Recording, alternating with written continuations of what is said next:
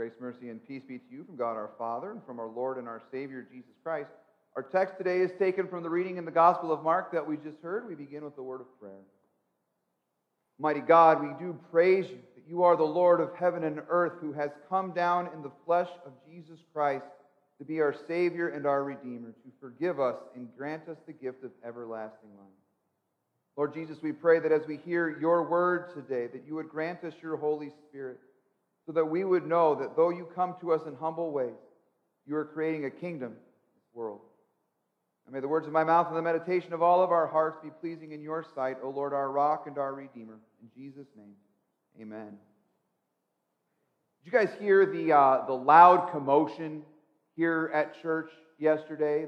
The loud noises and the celebration and the rejoicing that were taking place here at church yesterday? Did you guys hear this? Now, I'm not talking about the 7-hour council executive committee leadership planning meeting we had yesterday. That's not what I'm referring to. We did that. It wasn't a lot of loud noise in there. I'm talking about the heavenly choruses joining in the praises of God yesterday here at the church. You guys didn't hear this? Well, it happened because yesterday we had a baptism. And the angels were praising and the saints were singing, and God spoke over the waters of little baby Noah Garza, who was crucified with Christ and raised to a new life. Noah Garza, for those of you who do not know, is the great-grandson of Lorne and Diane Keenbaum, and we had a baptism for him here yesterday. And the Good Shepherd found his sheep lost in sin, grabbed him and carried him home. And there was much rejoicing in heaven before the angels over this little sinner who was lost and was found. Right there, in that font, in the waters of baptism, the kingdom of God came to little Noah Garza. You guys didn't hear it, did you? You didn't hear the angels rejoicing. You didn't hear the saints singing. You didn't hear God speaking, did you? Neither did I. And I was the one doing it. I was the one here. All of that happened, but it was hidden from our eyes and kept from our ears. All we had was the Word of God. All we had was the water. And all we had was the promise that in this water, God was saving that baby. And though heaven and earth rocked in that moment, it was all hidden from our sight. We kind of just mostly fumbled through a liturgy. Little Noah, this is one of those good baptisms too. He didn't cry at all. But actually, it was a little intimidating. Like, he stared daggers at me the whole time. Like, I'm baptizing him. He's like, what are you doing to me? And then I gave him back to the Godfather, and I said a blessing over him. And he looks, and he's like, yeah. It was really awesome. He had a great big smile. It was beautiful. But we didn't hear any angels. All of it really was just kind of plain and ordinary and mundane. As beautiful as the service was, it was a pretty regular service. And yet in that moment, the kingdom of God came to Noah. And though he did nothing, and though there was no powerful conversion experience or even a miraculous testimony for him to give, you know the baptism saved him because Christ promises that. God's kingdom came to him in water. And what's so interesting about this is that if we're ever thinking about the way in which a kingdom will arrive, we're not going to think about it like that, with a splash of water and a word. When we think of kingdoms arriving, we tend to go to something like the movie of Aladdin, right? Prince Ali, mighty is he, and here comes in all the dancers and all the singers and the king riding on the back of an elephant and all of this wonderful song. That's how we would expect a kingdom to arrive. But that's not how Christ's kingdom comes. And today, in the parables that we heard, Jesus is going to tell us now that his kingdom comes to us in ways that surprise us and completely upend the way we view everything. Today we're going to learn that the kingdom comes to us in small and humble ways, and yet continues to grow. Now, before we get into the parables, it's always good for us to understand the context in which these parables are being spoken so we can grasp what it is Jesus is trying to teach us. And if you were here last week, some of this will be a little bit of review. But remember now, we're very early in the Gospel of Mark. And up to this point in Mark's Gospel, Jesus has shown up on the scene, and he said, the kingdom of God has arrived in me. Here I am, God in the flesh, to be present among you. And he's begun to preach the word and forgive sins and cast out demons, and healed the sick on the Sabbath day, and all of these wonderful things. Now, if someone shows up and says, I'm God in the flesh, and I've come to save the world, you would expect this God in the flesh to have angels circling around him, to have kingdoms cowering before him, and armies fleeing from his presence. But in fact, you're not seeing anything like that. In fact, it's quite the opposite.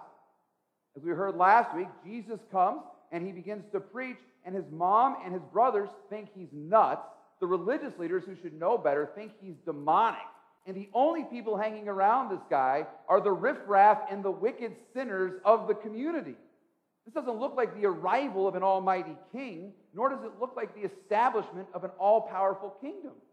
This guy looks nuts. So what gives? Is this really the way in which Christ's kingdom will be established? Well, that's kind of what these parables are going to be doing for us today, is they're going to answer that question.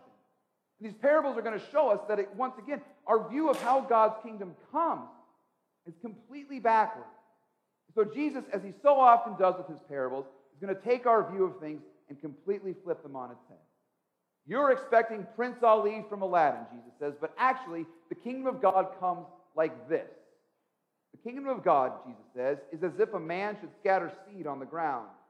And he sleeps and rises night and day, and the seed sprouts and grows, and he knows not how. The earth produces by itself first the blade, then the ear, then the full grain in the ear.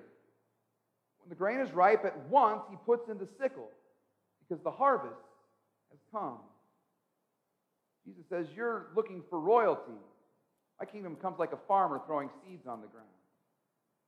And notice what Jesus does here with this parable today. He shows us that God's kingdom really comes in sort of two phases. I think that's the right way of saying this. God's kingdom will come to us really in two phases. The first phase is described, like I just said, as this farmer throwing seed onto the ground. And this farmer scattering the seed, this represents Jesus' ministry and his ministry of the Word. And we might say it this way, the ministry of Word and Sacrament. Jesus says, here I am, I've come on the scene, and he tells his disciples, we need to go from town to town so that I can preach, for that is what I've come to do. And so he goes around preaching and forgiving sins and drawing sinners into his kingdom. But notice how he does this and where he does this. He does this in the very midst of everyday life. I love how he says this. This all happens while the farmer sleeps and rises. As the world turns, things just keep going on as they always have. And in the midst of that life, Jesus proclaims the arrival of his kingdom. And hardly anybody realizes it or notices it. And it begins to grow. And none of this has really changed at all post-resurrection. This is still how God grows his kingdom. It's exactly what happened here yesterday with little baby Noah. God came to him in the very midst of life. And we didn't see angels and we didn't hear saints or anything like this. But there on Saturday morning, while we were having a meeting in the ministries building, while people are driving their cars outside and walking their dogs, and you're all having a delightful Saturday morning, God was growing his kingdom in a way that was hardly noticeable. And yet the kingdom grew, and Noah was added, and the church remains and sustained. And it will go on this way, and hidden in small ways. It's how you were brought into the kingdom. It's why you are here. Because someone spoke a word to you, whatever else it was that ever brought you to the church. Somebody just simply preached a word and put some water on your head or dunked you in the water or whatever. And in that way, God grew his kingdom. It wasn't flashy or exciting. God was faithful. He grew his kingdom in that way. Humble and hidden. But not for long. Because Jesus tells us that there's a second phase to the coming of this kingdom. And this one will be glorious, and this one will be mighty, and this will be one that nobody will miss. This is what he's talking about today when he refers to the harvest. At once, when the grain is ripe, he puts in the sickle because the harvest has come. And this is referring to that last day when Christ comes again to judge the living and the dead. And he will send forth his angels to the four corners of the earth, as the scriptures say, and they will gather in all of Christ's saints into his kingdom. And there we will finally see with our eyes what we have believed with our hearts, that Christ Jesus himself, the crucified, is risen and is Lord of all creation. and we will look upon his face, and we will sing with the angels, and we will rejoice. As one of my favorite hymns says, faith will become sight, and prayer will become praise, and we will see it, and we will experience it, risen with Christ. For those who have been baptized and have believed, you will be a part of this. This is a gift for you. You here this morning, you have this to look forward to because Jesus Christ has purchased that kingdom for you with his own blood. You are saved and you are redeemed because of it. But it is a day of judgment. Those who have rejected and those who have ignored and those who have despised and lounged around in their sin, for them it will be a day of terror, of harsh judgment, of eternal punishment. But I think it's at this point that it's definitely worth noting for us that it is not God's will that any of those people would be lost. It is not God's will that any sinner would reject his Son and sort of choose to be bound to hell for all of eternity. That is not God's will, and that's the point of the next parable here. In this next parable, what we find is that Jesus is saying, look, this kingdom has come, and it comes in small ways, but it comes for sinners from all over the world. Listen to what he says. What shall we compare the kingdom of God with, or what parable shall we use for it? It's like the grain of a mustard seed, which when sown on the ground is the smallest of all seeds on the earth. Yet when it grows up, it becomes larger than all the garden plants. It puts out large branches so that the birds of the air can make their nests in its shade. Do you know how small a mustard seed is? Like, I was thinking of bringing a mustard seed to show you guys, but I thought, well, that's pointless because you couldn't see it anyways. But then I thought, maybe I'll just tell you that I have a mustard seed because you wouldn't know anyhow. But then I would be lying from the pulpit, and that's not allowed. It's a really small seed. Like, you can't see these things. They're very tiny. And once again, Jesus is reminding us that the kingdom of God comes in small ways. It comes small. And the smallest, weakest, most foolish thing you can think of, like, a mustard seed. But once you plant that thing in the ground and it begins to grow, it becomes massive, so big that you can have birds nesting and shading in the branches. Jesus here, in talking about this seed, I believe, is actually just referring to himself. To remind us that he hasn't come in power and glory. He's not found sitting on clouds with glorious angels, but in a manger, born of an obscure Jewish virgin as a member of one of the most oppressed people in the history of the world. It couldn't look more weak. It couldn't look more foolish. And just like any seed that before it bears fruit and grows branches, it has to be buried, this is exactly how Jesus is going to go about things, in a way that looks so utterly foolish to us. He's going to establish his kingdom by growing up, living a perfect life, and then dying on a cross. And in his death, he will pay for your sins and my sins and for the sins of the whole world.